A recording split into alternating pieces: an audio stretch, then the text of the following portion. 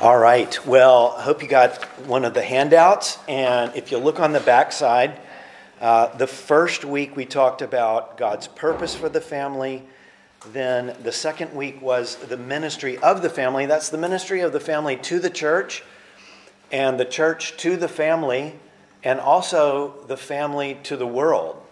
So the role of ministry that the family has external to itself.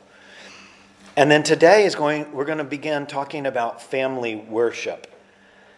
Family worship. So next week we'll start getting in, it's called Getting to the Heart of Behavior. So we'll start getting into the nitty-gritty, the specific instructions about how do we help shape our children's hearts in cooperation with the Spirit, with God working in them. But today, family worship. So we've seen how God intended to use family relationships, including children, as a vital means of communicating the most precious truths about himself. There's the father-son relationship within the Godhead, which is a family-like relationship. How he uses the family to communicate in some respect his plan of salvation. So the whole idea of adoption, being brought into a family, describes our salvation. His plan for our sanctification, and his plan for the church now and in heaven. In other words, our relationships with one another are described in Scripture as family relationships in the church. And we're to be growing up into Christ together.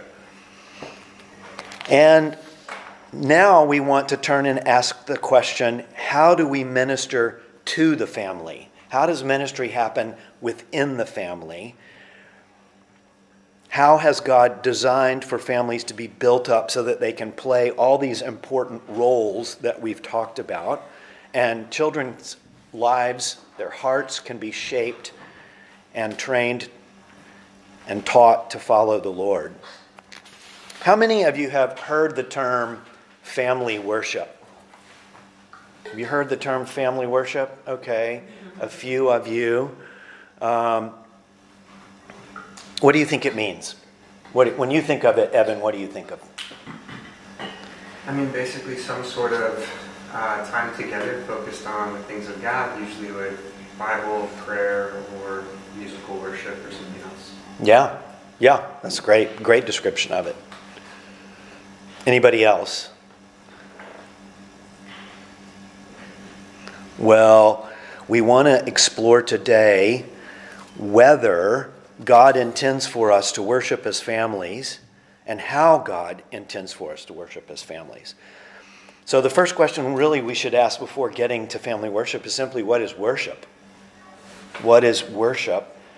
Of course, some people tend to think of worship primarily as singing songs at church.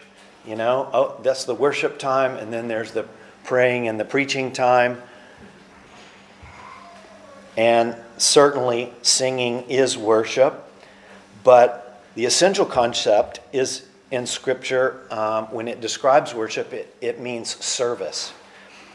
Service with an attitude of fear and adoring awe and wonder. That's from the New Bible Dictionary. Service with an attitude of fear, adoring awe, and wonder. And so when you think of worship, can you think of a place in Scripture that you might go to think of a definition of worship?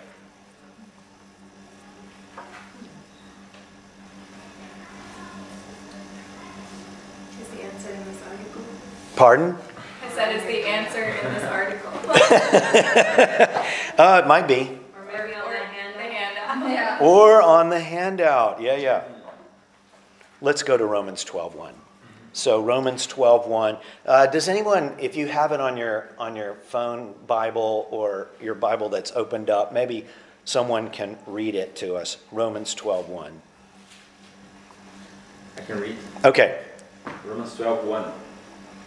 I appeal to you, therefore, brothers, by the mercies of God, to present your bodies as a living sacrifice, holy and acceptable to God, which is your spiritual worship. All right. Present your bodies as a living sacrifice, holy and acceptable to God, which is your spiritual worship or service. That's what that word means. So the essential point is that our entire lives are to be a continuing act of worship. We are living sacrifices. And so that determines our understanding of how we do worship in the context of our families. So think of it this way, or one of the reasons why we use this terminology that we use in church, in our church at least, is we refer to Sunday afternoon service, that service, as corporate worship. Corporate worship. Rather than simply worship. And the reason we do that is we don't want to limit the definition of worship to what we do when we're in meetings together. So we call that corporate worship. It's individual worship when we scatter throughout the week and we go about living our lives as living sacrifices. So point Roman numeral 1 then, what does the Bible say about family worship? Now we've established what worship is. We want to live all of our lives in service to God. What does the Bible say about family worship? Let me ask you this. Does the Bible say that families should worship God together? What do you think? Yes. It's a pretty safe answer, maybe. Yeah? I think of passages that talk about parents teaching, God's word to their kids regularly, like, talk about this and teach this to your children. Yeah, do you remember what that is? No. Deuteronomy. Deuteronomy. Yeah, it's in Deuteronomy. But also in the New Testament, just like how Timothy, his mother and his grandmother taught him from infancy. Yeah. What was in the scriptures. Yeah, so that's right. You stole one of my illustrations from later on in the class. Oh, sorry. Yeah, go ahead, Evan. Well, but with you taking us to Romans 12, like if our entire lives is to be worship, then how could the time we spend in our families not be? Mm-hmm. Yeah, that's true. That's exactly right. So maybe let's look at Deuteronomy. So if someone has Deuteronomy 6, maybe somebody would read 1 and 2. Anybody have Deuteronomy? Okay, Joanne, go ahead, read it.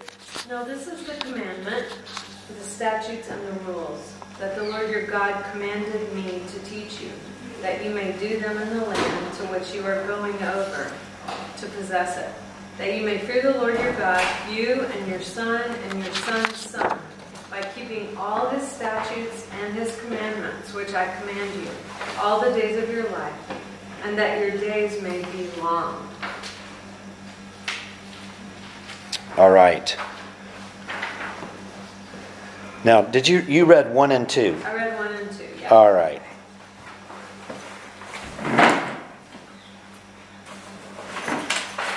Let me just make sure. Go ahead and read 3.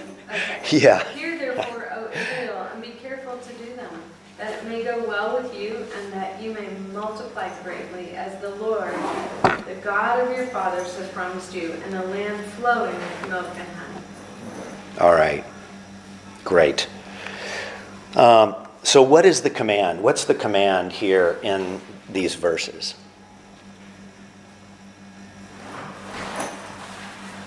Or what are the commands? Keep the statutes. Keep his statutes. Yeah, that's right. Be careful to do them. Be careful to do them. Yeah, good.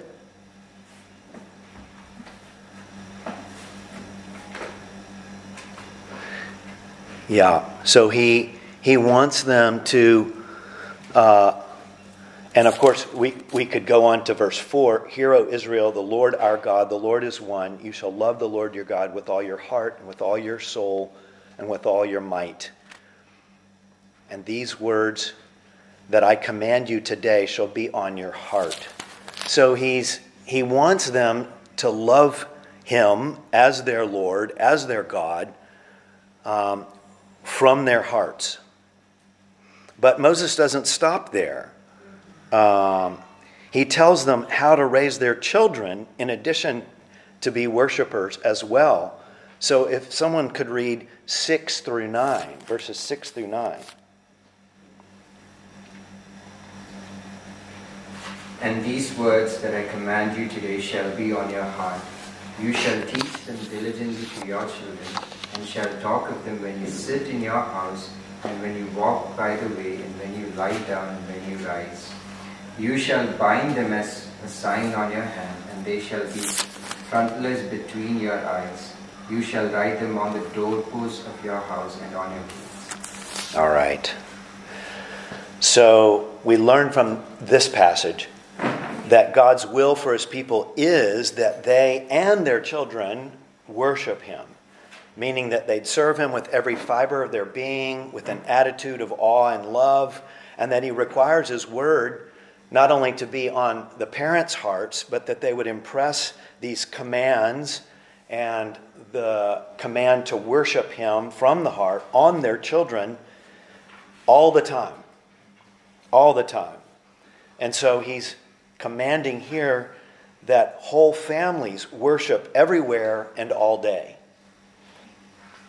When we go to the New Testament as well, of course, you might think about how Jesus's family even did this with him.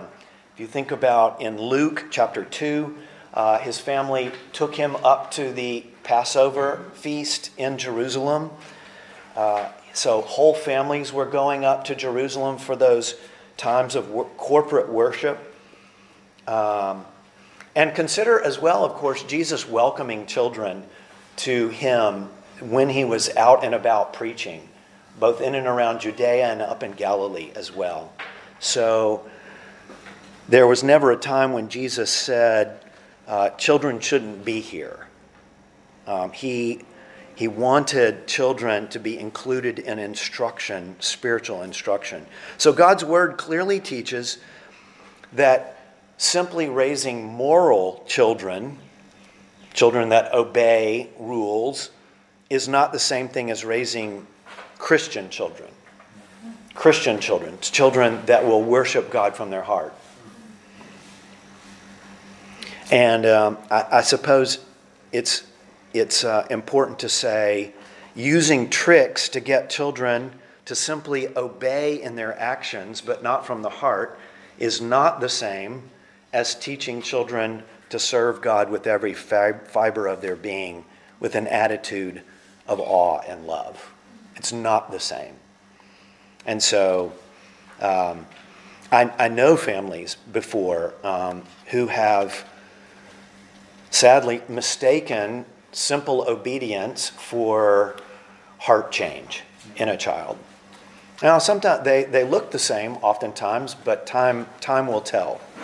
Time will tell. So we have to ask the question then, how do we do our part then to cultivate heart-driven worship of God in children, in our children?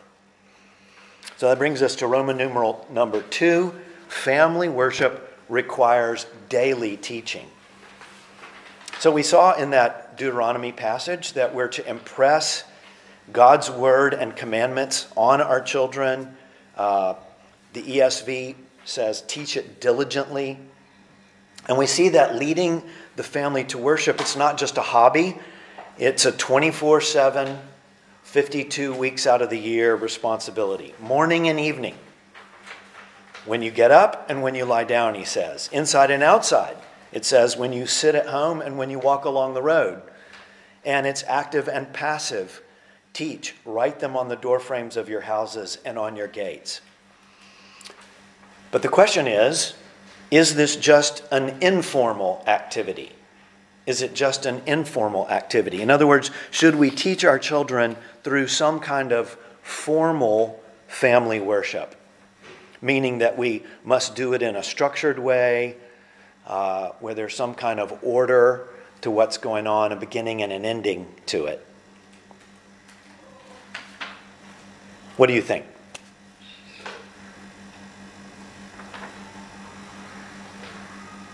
Do you think Scripture requires it? Tobin's shaking his head no, but he's afraid to say no out loud. He thinks no, Scripture doesn't explicitly require it. I think you're right, Tobin. I think Scripture doesn't explicitly require it. So no, it's not required in that sense, and yet it might be wise. It might really be a wise thing to do. So think about it like this. Just like our corporate worship together on Sundays is designed, we hope and pray, to influence our informal relationships with one another. In other words, when we go to dinner afterwards, would we talk about the sermon? Would we talk about the things we sang? Would that word that's preached be a topic of conversation then and influence us throughout the week in the informal times together? So in the same way, formal family worship has the potential to influence our informal evangelism and discipleship in our family relationships. So part A then, under Roman numeral 2, about daily teaching through family worship in the family, we'd say formal daily teaching can be wise. Actually, I don't think I have these Roman numerals or letters there, but look at that heading, formal daily teaching can be wise. So it's true, of course, there's no explicit biblical command that we hold a formal worship service or other teaching times in our homes. But the same thing is true about a daily quiet time, although we would probably all agree that's a really wise thing to do, to be in God's Word every day. And so a short daily worship service in a family's life can be of great, great benefit. Let me just tell you what one Christian theologian, a professor at Southern Baptist Theological Seminary, Don Whitney, writes in a book of his about family worship. He says, bringing up children in the discipline and instruction of the Lord is not accomplished unintentionally and incidentally. Yes, it should and will happen throughout the day at unplanned, serendipitous occasions, but it should also happen purposefully. Without some regularity and structure and purpose, it's one of those things that we assume we are doing, but sometimes are never actually doing. So consistent, father-led family worship is one of the best, steadiest, and most easily measurable ways to bring up children in the Lord's discipline and instruction. And he gives some reasons why he thinks that's wise. Number one, he says, Christian history shows the high value that believers have consistently placed on formal family worship. He actually has a book called Family Worship, in the Bible, in history, and in your home. And he talks about some evidences from history. So, for example, he says, at an early hour in the morning, the family was assembled. These are writings from history. And a portion of Scripture was read from the Old Testament, which was followed by a hymn and a prayer. In the evening, before retiring to rest, the family again assembled. The same form of worship was observed. With this difference, the service was considerably protracted or extended beyond the period which could be conveniently allotted to it in the commencement of the day. It's obviously written from times past. He cites Martin Luther. Martin Luther said that even with all of his responsibilities as a professor and church leader, as a husband and father, he had the responsibility to be the worship-leading pastor of his family, and that his house was, quote, actually a school and a church. There's the Second London Confession, Second London Baptist Confession of 1689, which is a classic Baptist statement of faith, and it's modeled on the Westminster Catechism. It says, like the Westminster Catechism, God is to be worshipped everywhere in spirit and in truth, as in private families daily, and in secret, each one by himself. In fact, the Westminster Assembly actually published an extensive publication called the Directory for Family Worship, requiring church discipline for a man who unrepentantly refused to lead his family in daily worship. So you could be disciplined for that. Now, we're not going to do that. But just goes to show how seriously they took it in times past. Charles Spurgeon wrote about his experiences and his value placed on family worship. He says, if we want to bring up a godly family who shall be a seed to serve God when our heads are under the clods of the valley, let us train them up in the fear of God by meeting together as a family for worship.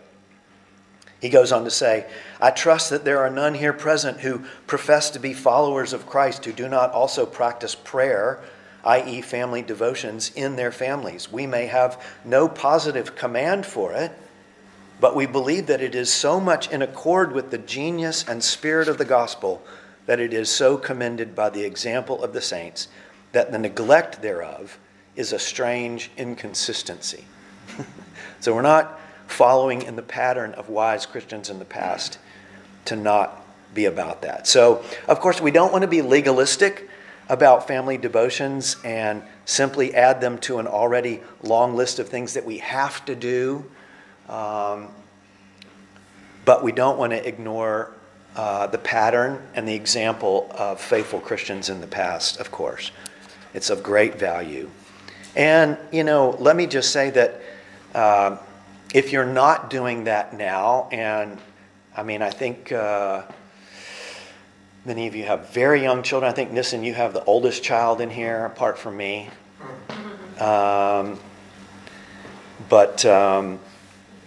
If you're not doing these things now, let me just say, now's the time to start.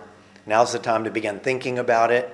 For those of you, of course, who are going to have babies or have babies that are just being born. So remember, there's grace. There's grace for this. Let me stop right there and just ask if there are any questions. Any questions?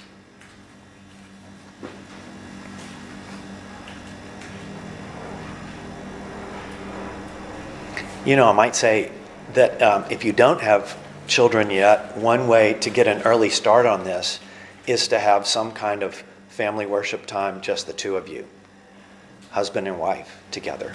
And that sets a precedent for that when children, by God's grace, come along. So I think that would be an excellent way. You don't have to wait till you have children. Second point under this heading of formal family worship is, what should a family teaching and worship service be like? So again, I'll quote Spurgeon. He wrote, I agree with Matthew Henry when he says, they that pray in the family do well, they that pray and read the scriptures do better, but they that pray, read, and sing do best of all. There is a completeness in that kind of family worship that is much to be desired. So we want to talk about this kind of three-part plan for formal family worship of pray, read, and sing. I'm going to push on. I have another long quote about what would happen. This is written, I believe, by Spurgeon's wife when they had their family worship times, and it basically says they were just really tender, wonderful times of him praying for the family and teaching the family to pray in the midst of all that. But we'll start first with thinking about Bible reading. So pray, read, sing. We're actually going to talk about reading first. First of all, reading, you're going to want to use something that's age appropriate for your children. Age appropriate. But don't underestimate your children's ability to understand. Hannah, what are you guys using to read with Charlotte right now? Like before her bedtime, we rotate back and forth between the big picture story Bible. Okay. And the gospel, the blue one. The white one and the blue one. The white one and the blue one, okay. The blue one is like the gospel storybook Bible or something. So, okay. we just kind of have switch between those. But we also try and, like, especially on the weekends, she's not awake for our family worship in the mornings during the week, but on the weekends, just like reading parts of scripture. Yeah. Without a kid's Bible as well. Yeah. Nissen, what have you guys done? So we did.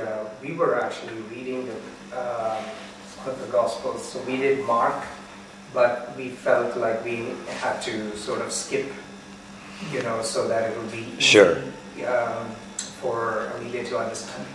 But we did another book called 101 Stories of the Bible. And it was recommended by Bethany Darwin, who used to be in the city. Okay. And we found that to be really helpful for her to understand the stories of the Old Testament. Now we finished that, and we are doing Kevin DeYoung's new one, the biggest story, something like that. What color is it, Nissen? Is it a blue one or a white one or? This has a lot of pictures, but it is also about the Old Testament and how it points to Christ. Yeah, that's great. That's great. I mean, those of you who are just starting out, get suggestions from these parents that are just 1 or 2 steps ahead of you. Is a great thing to do. I mean, you can also use as well. There are more and more children's catechisms that are coming out. A catechism, of course, is a structured question and answer, and they're designed for children to be able to memorize the answers. That was something that we didn't do with our kids so much. We did a lot of Bible study, like you're describing, Nissen. We did the Bible story books kind of at the beginning. We actually we would act out Bible stories when they were really little. So everybody got to play a part, even like animals. If there were animals in the story, somebody got assigned to be an animal.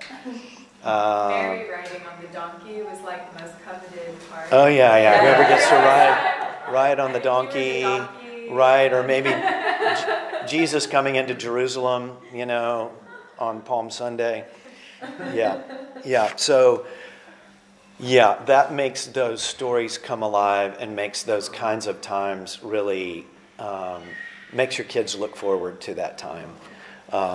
Yesterday we read, we're reading through a family devotional that's pretty complex, that has lots of different aspects of the family worship.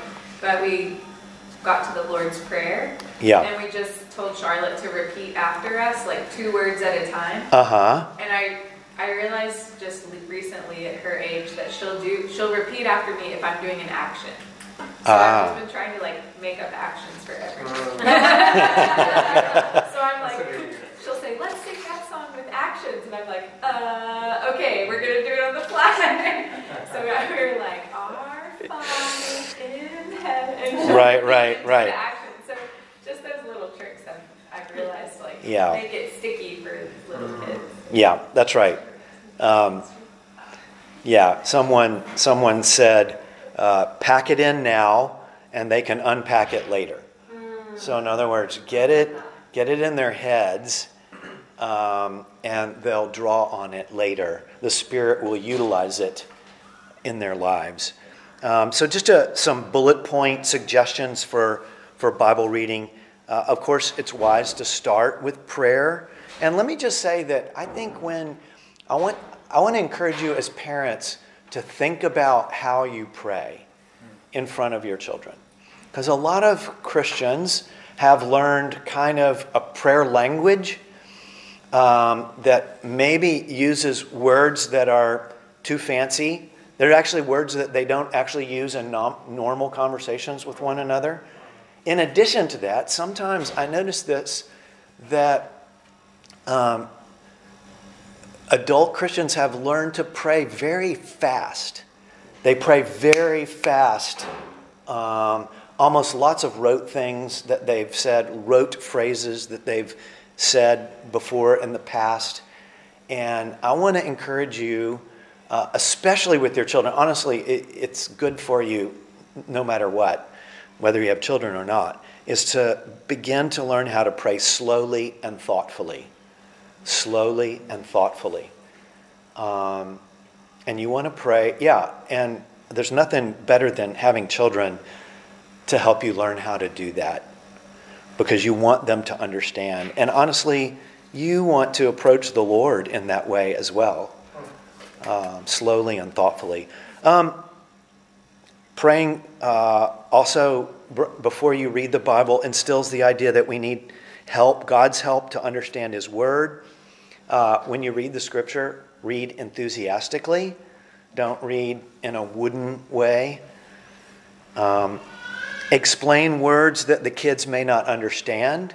Your children may not understand. Of course, if you're using the Bible storybooks. If you're having to explain a lot of words, then you probably need to step it down in terms of complexity. And ask questions, lots of questions after you've read, which should focus on application or even just simply understanding the meaning of the passage. All right, so that's reading. So we want to talk about prayer next. And when we think about prayer, not only learning to pray slowly and thoughtfully, but of course you'll be helped to, and your children will be helped and learn to pray if you pray in a variety of ways. Praising God, confessing sin, giving thanks to God for ways that He has loved us and served us, and making requests or supplication. I'm thinking of acts, adoration, confession, thanksgiving, supplication. And praying not just for personal needs, but also for personal holiness. Most of the prayers in Scripture are about our spiritual growth, not just help me with this physical thing, Lord. And also prayers for the rest of the world and for our church. When you do that, you're training children. So don't underestimate the value of your prayers imparting faith to your children. I will use one of these quotes that Spurgeon's wife, I believe her name was Susanna, wrote about him. After the meal was over, an adjournment was made to the study for family worship, and it was at these seasons that my beloved's prayers were remarkable for their tender childlikeness, their spiritual pathos, and their intense devotion. He seemed to come as near to God as a little child to a loving father, and we were often moved to tears as he talked thus face to face with his Lord. Yeah, what a testimony. Incredible. That the way we pray and what we pray can have such an influence. There's also, of course, there's application for people that are single. And, if we had single people here, we don't have any single people here. But I would encourage them to not underestimate their praying in front of children as well, the children in our church. Maybe if they're teaching a class or even in a larger gathering as well. That's a testimony, that's a witness to them as well. And I would encourage singles in our church as well to go and be with families during some of their formal family worship times. And of course, then for you all, those of you who have families, then it is incumbent on you. Let me use a smaller word. It is important for you and for us, I should say, to invite them into our family worship time. So we've even been doing that lately, inviting Shiny to come over and read with us at 6:30 in the mornings. Been a little hit and miss. But that's when Joanne and I read together. So we're still having formal family worship time. Invite singles into your homes so that they can join. And listen, if they come over and it's not time for a formal family worship, maybe it's time. Maybe you do it right then. And lastly, let's talk about singing. So singing, when they're young, of course, singing is fantastic, and children love to sing. And you as an adult, if you're not used to singing out loud, it's time to get used to singing out loud. No matter how good of a singer or how poor of a singer you are. You know, the whole make a joyful noise. So consider having some hymn books around the house. That's, of course, as children get older. But they'll even learn more complicated songs. I know recently our third oldest daughter, Leah, was telling us that their 3-year-old daughter, Jane's favorite song was Come Ye Sinners. I don't know why, but that was her. Yeah, she's a little sinner, that's for sure. So it applies to her as well as everyone else. Pick songs, if you can, that relate to a passage. Let your children pick songs. You know, give them some control in some of your formal family worship times. One of the things you can do, if you can't even think of a song, is make sure you bring home the bulletin from the church service and have those around. You can just grab that and sing a song that you sang from the past corporate worship service. The important thing is to pick something and to do it in formal family worship in general. You'll change what you do as your children get older. It's going to evolve and become more in-depth, more heart-centered, more conversational. But the important thing is to keep doing it. And let me say this, you're going to fail. You're going to have times when it like blows up. Kids melt down. Don't give up. Or maybe if you're doing it in the mornings before they head off to school, let's say, and nobody got ready in time. Don't give up. Just get back on the horse again, so to speak, and try again the next day. So the important thing is keep going, don't stop. And of course, I guess if there were, other than keep going and don't stop, I would say a key is to have the time be short, regular, and flexible.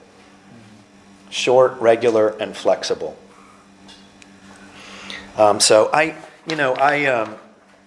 This is a great article here on one page, Worship with Your Family in 5, 15, or 30 minutes. So, like with Leah Homewaldo, I'm sure you all, 5 minutes is probably going to be about her speed, right? Yeah. Yeah? Okay. We try to sing the song every morning and pray with her. So it'll take about 5 minutes. Yeah, that's great. Before a meal. We figured that she already realized, we have a routine with her, so Yeah. she expects for that. Yeah. Kids love routine. They love that routine. That would be actually a question, Brian. Yeah, sure. More about practical ways we do that. Thinking first about the things that are age appropriate. I think the question I have is, in which age you think it's good to start, or is even if it's a newborn baby, or we start when the kid starts realizing or understanding some words. Yeah. And especially how often we bring new things to this formal structure, When to bring new things? Yeah, and how often we do that, because I assume we start with very basic things, but 5 minutes or even less than that. And then we go okay, let's bring new things. New elements in. New elements, something like that. Yeah, I think you're going to have to gauge. That's really going to be a very individual decision for your child to figure out. And this is a part of what it means to be thinking of how do I help my child engage with Bible material And, one of the things that you're teaching your child early on is just to sit still for 5 minutes.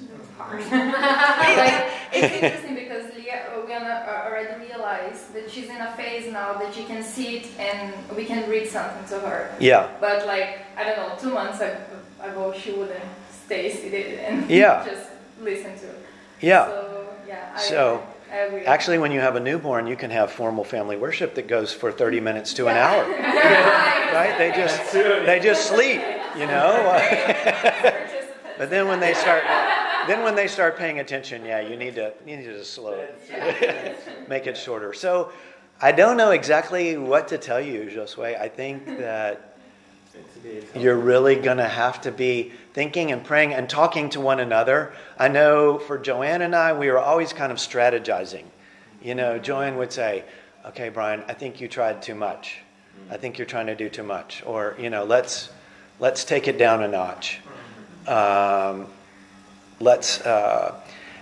then, once, if you have a larger family, have 2, 3, 4 children, if the Lord blesses you in that way, one thing that we did was we did a lot of Bible study. That was just, that was the way that I was learning how to disciple people and do evangelism, and I still value it. I would do it all over again like that too.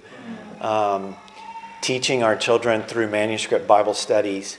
So having the sheets of paper, we'd have them out on the table in the mornings, and we would do 15 to 20 minutes of manuscript Bible study. And so little kids, the little ones who can't read, they're actually doodling in the margins, But they're listening. They're listening too. You'd be surprised. We recently gave all those manuscripts to them that we had accumulated over the years. And you could see how the doodles got much, much better and much more actually applicable to the passage that we were talking about. And eventually they're actually reading. I mean, it helps them read too, if you want to know the truth.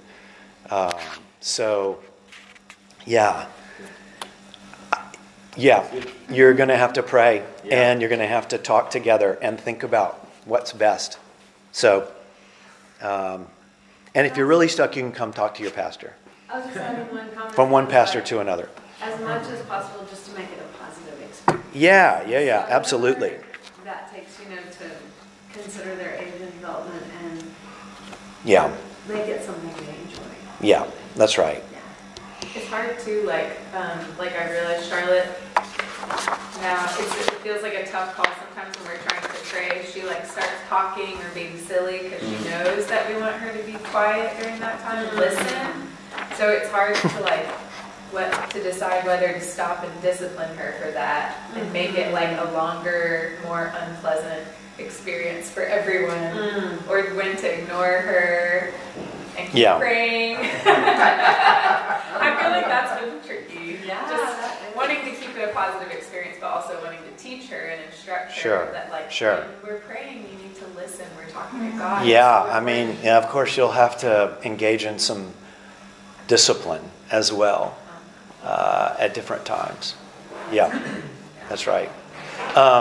Yes, go ahead, Nissan. I was going to say also, one thing we noticed with Amelia is there are other things surrounding, in her life, that also helps her focus during the family devotion. And that is for us, we realized when we reduced the screen time through the week, we just kept it on the weekend. We also interestingly noticed that her attention and focus has increased.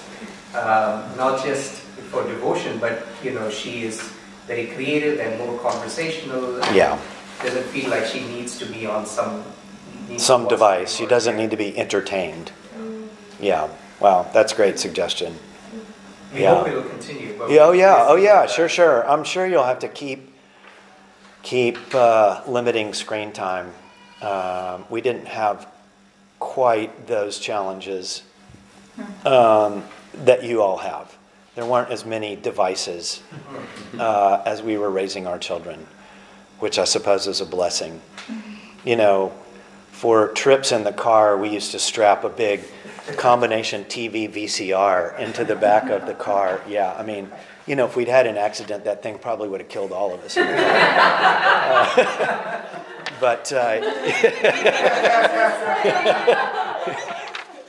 yeah, it was like a huge rock. I just noticed that this thing is reversed, but your handout. But on the second inside page, top of the page, we're going to move on to daily teaching certainly must be informal as well. It needs to be informal as well. So how do we informally cultivate family worship? And really, of course, if we go back to Deuteronomy, the Deuteronomy passage, we need to take a number of lessons from that passage. 3 that I'll mention are first, God's word is to be our constant subject of conversation.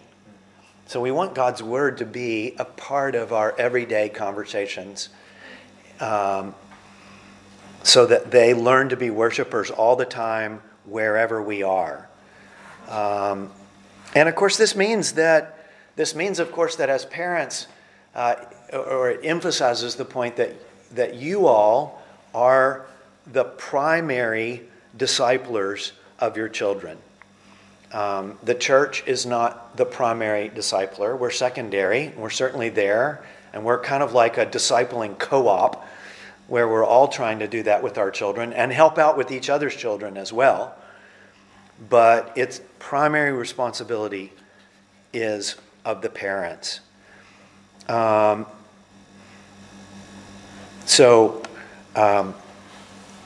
Examples are, really from the life of Jesus, we can think about how he oftentimes was teaching as he went along the way to his disciples or the crowds. He encountered a woman drawing water from the well, of course, in John 4. That was an opportunity to teach that he offers living water and eternal life. And we could go on and on and on about the examples of Jesus teaching in the everyday moments of life. Second, it's not easy to keep God's word as our constant subject of conversation, so we need reminders. We need reminders for ourselves. And so if you think about the passage in Deuteronomy, it talks about, write it on your gates, write it on doorposts. These are reminders that God was saying, you're going to need reminders, And of course, we know that throughout the history of Israel as a whole, they needed physical reminders as well, right? About the need for them to worship the Lord wholeheartedly.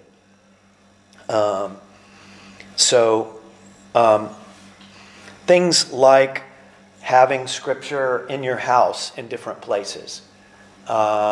Thinking about what kind of music are you listening to. Not just maybe during the formal family worship time, but during other times. Those kinds of little reminders here and there in your life are going to help you not only train your children, but also your children are going to see those things, that God's word and the worship of God is a part of our everyday lives in our family. And then third, if God's word is to be a constant subject of conversation, we need to be together so we can have those conversations. So, gathering the family and having family time together is really, really important.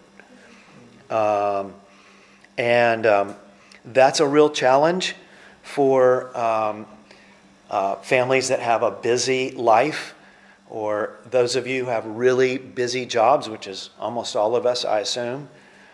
And it's a real challenge, I think, especially for fathers. I would say I think fathers need to take the lead in evaluating, are we actually getting enough time together as a family? So that will probably influence and should influence things like what jobs you take, or what things you agree to in terms of hobbies and sports, perhaps, that you're involved in. And of course, the same goes for moms as well. We have to ask the question, are we actually getting enough time together I think there are studies, I didn't take the time to look this up beforehand, but there are studies that talk about the positive effects of families that simply eat dinner together. They just eat dinner together. I mean, there's no other, it's just they're together. And what's going to happen is that there's parenting happening during that time. And it says something about the parents if eating together is a priority. So that's a very, very important thing. So those 3 things are really important. One just kind of everyday teaching our children that we have spiritual conversations. We talk about our relationship with Jesus normally and naturally, is, especially when your children are young, is to go and lay down with them when you put them to bed, and to talk to them even then. Now, of course, when they're really little, you want to slip out. After you sing a song, after you pray a prayer, you're slipping out, of course. But as they get older, you might go in, and yes, there will be times then you fall asleep as well. There were plenty of times I used to come out and be like, I can't believe I'm so sleepy. And it's 8 o'clock, But so lay down with them, listen to them, talk with them, ask questions, ask them about their day, pray with them. And that's really important. I know for us, one important time for us was, I already mentioned kind of taking long drives in the car, and we really don't do that in the UAE, do we? I don't know, unless you're going to Sharjah. But on long car trips, we would sing songs, we would have conversations about the Bible, we would, that was in some ways extended formal family worship time, you could say.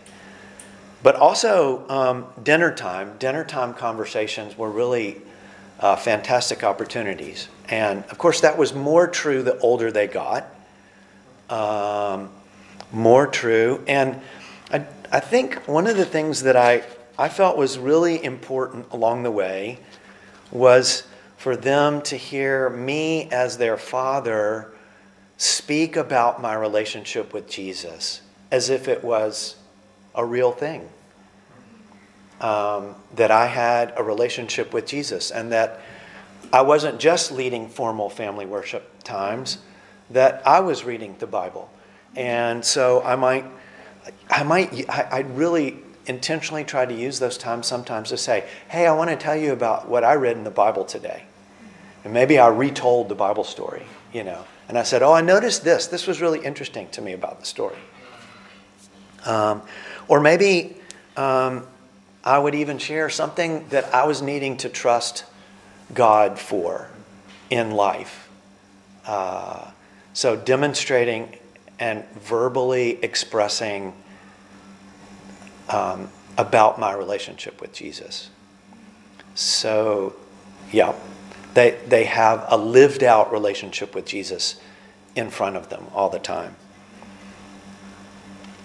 I'm going to press on to the end because we've hit 11 o'clock, but just a last point here is that family worship requires our own radical change. Our own radical change. To train our children to have hearts that long for awe-inspired service toward God is only truly done when we are simply passing on what's already real for us. So in some ways that's just to reiterate what I just said. This brings me to the point of asking, can you think of a place in Scripture where parents influence children for the good? And Hannah already gave away the passage that I was thinking of. Maybe there's other passages that you can think of. It was the life of Timothy. So Paul writes to Timothy in 2 Timothy, and he recounts the sincere faith that first lived in his grandmother Lois and his mother Eunice. He's recounting that in the first chapter of 2 Timothy. So they had a living faith they passed on to Timothy. And then he goes on we hear about it farther on in 2 Timothy in chapter 3 as well, because Paul says, "As for you, continue in what you have learned and have firmly believed, knowing from whom you have learned it, and how from childhood you have been acquainted with the sacred writings, which are able to make you wise for salvation through faith in Christ Jesus." And that was something that, as much as Timothy owed to Paul, who called him his child in the faith, he also owed a debt of gratitude to his grandmother and his mother, who passed on their love for the Scriptures and their faith in Jesus to him. So, if I recall correctly, I believe there's some speculation that Timothy had a Greek father, maybe not a believer, and that only his, it's kind of in some ways glaring that a father isn't mentioned, and yet his grandmother and his mother are. And of course, that's a testimony that even for families that are, let's say, divorced folks who have children, who are trying to raise their children in the fear and admonition of the Lord, can also have a profound effect on their children. So don't give up if your marital situation, family situation is less than ideal. So questions to ask, I think, are, will your children see that you have a living, vital relationship with Jesus? Do they see that? Will they grow up thinking, my mom and my dad really love Jesus? Or will they maybe just grow up thinking that we were dutiful and religious? So the ministry to the family, in conclusion, is a heart-centered ministry designed to create worshipers, people who serve God in an attitude of fear and adoring awe and wonder. Scripture says that we should do this by leading our families in worship, both formally, which is wise, and informally, which is certainly commanded. And what's necessary for this to happen is for God's word to dwell richly in us as parents, so that the evangelism and discipleship of our children is simply an overflow of what's happening in our lives. Any questions to close out our time?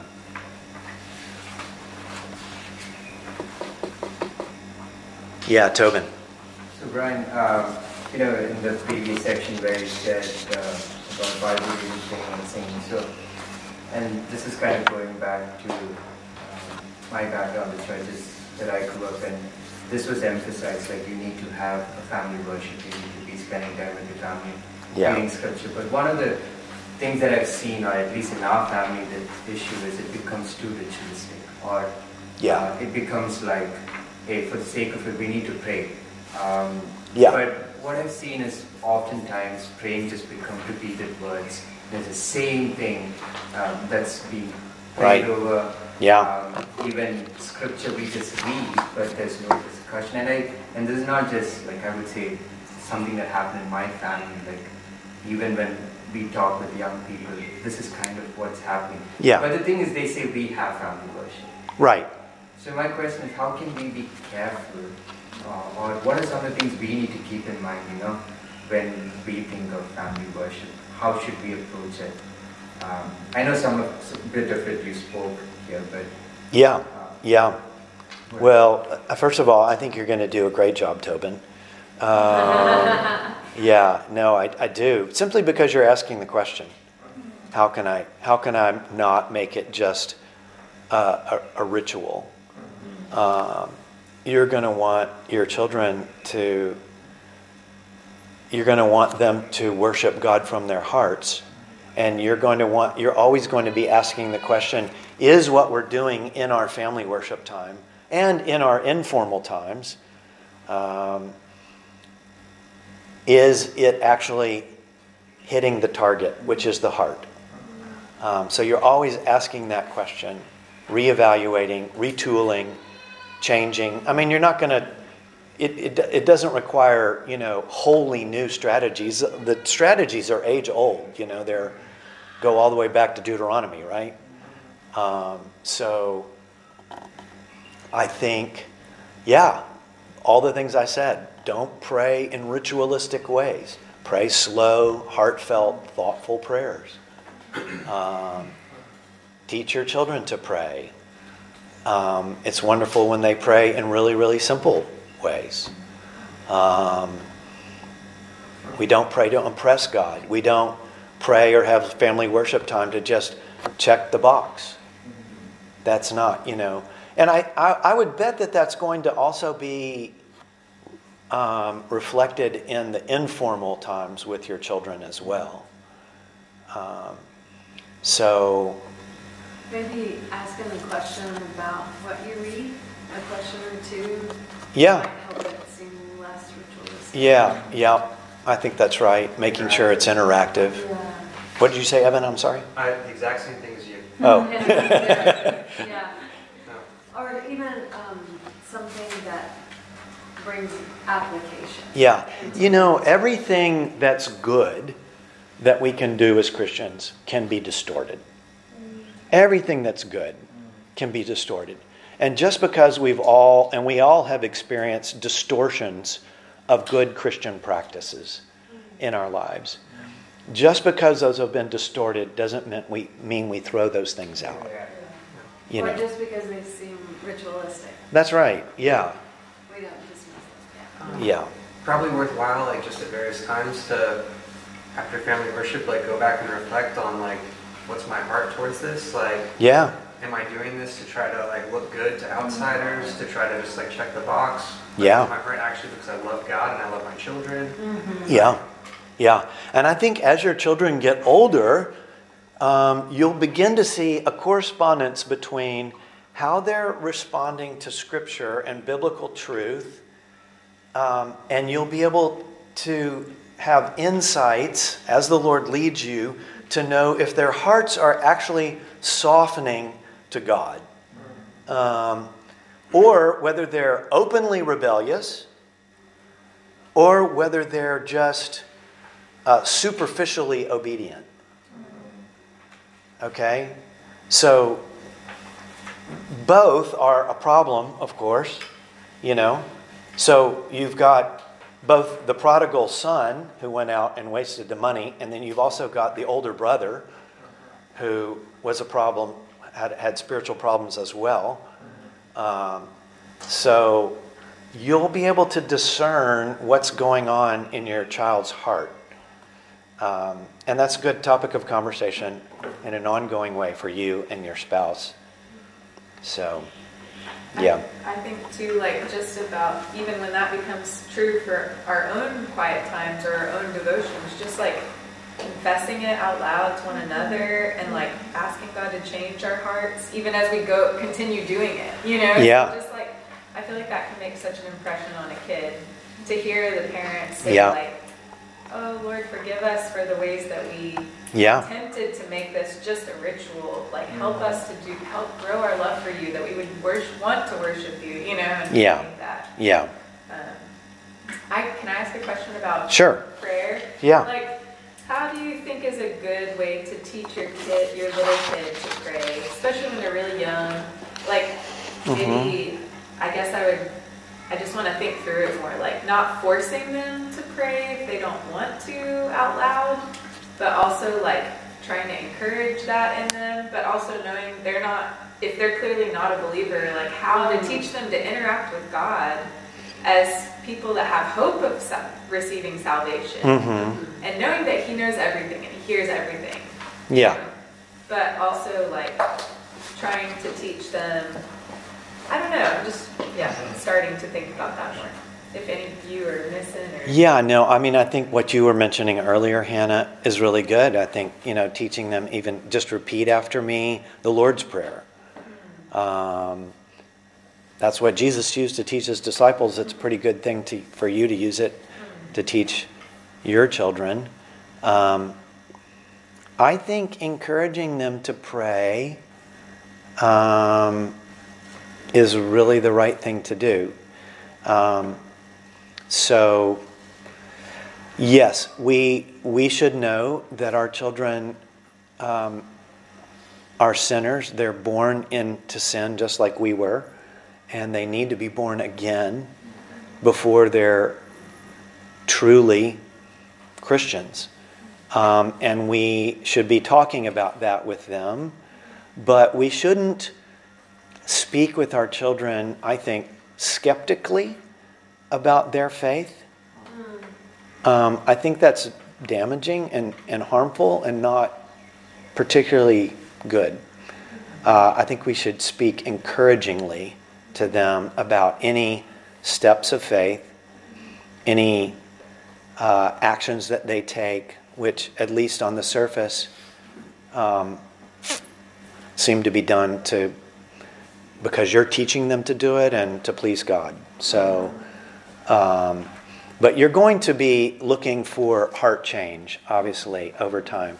So, I mean, children can become Christians at a very young age. And I hope and pray that all of your children become Christians in the single digits of their life, So, yeah, I think that even though we know they have to be born again, we teach them what it's like to follow the Lord, what it means to pray. We teach them the Scripture, especially while they're under our roof and under our supervision and authority. Yeah. Do you have a question, Evan? Question/comment. Okay, sure. Remind me again, Acts, what the acronym stands for prayer?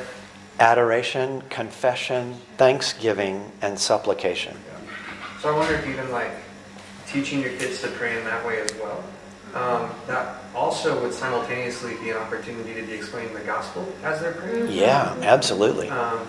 And even if you're not a Christian, you're also teaching them theology about who God is by the reasons why we would pray in those ways. Yeah. Yeah. So it seems like that would overlap a lot. Yeah, I think that's right. Yeah, listen. I think it's also helpful to tie your prayers to your discipline. So, when they disobey, it's helpful for them to not only to apologize to daddy and mommy, but also to apologize to God. And, God, I'm so sorry that I disobeyed you. Thinking of Psalm 51 where David says, against you have I sinned. But teaching them that through prayer. That's right. As well as when they do something really well that's obedient, thank you God for making me obedient. And so I think even in those outside devotion times, you're teaching them how to pray, and it makes it easier during those times. Listen, will you close us in prayer? Father, we realize, Lord, that as parents we are all very imperfect people. We are sinful. And we realize, Lord, that children are a gift from you. And when we think about the responsibility that we have as parents, and that is to steward the lives that you have given us as children, we want to take that very seriously. We know, Lord, that every child that is born in the home of a Christian father and mother is a child that is going to have the opportunity to hear the gospel and know what it means to walk in the way of the Lord. And so we pray, Lord, that we would think of how best we can follow what the Scripture lays out for us, so that the children in Covenant Hope can come to know the Lord and walk in holiness. And Father, we do want to pray for the salvation of all these children in our church. We pray, Lord, that you will save them. We pray all this in Christ's name. Amen. Amen.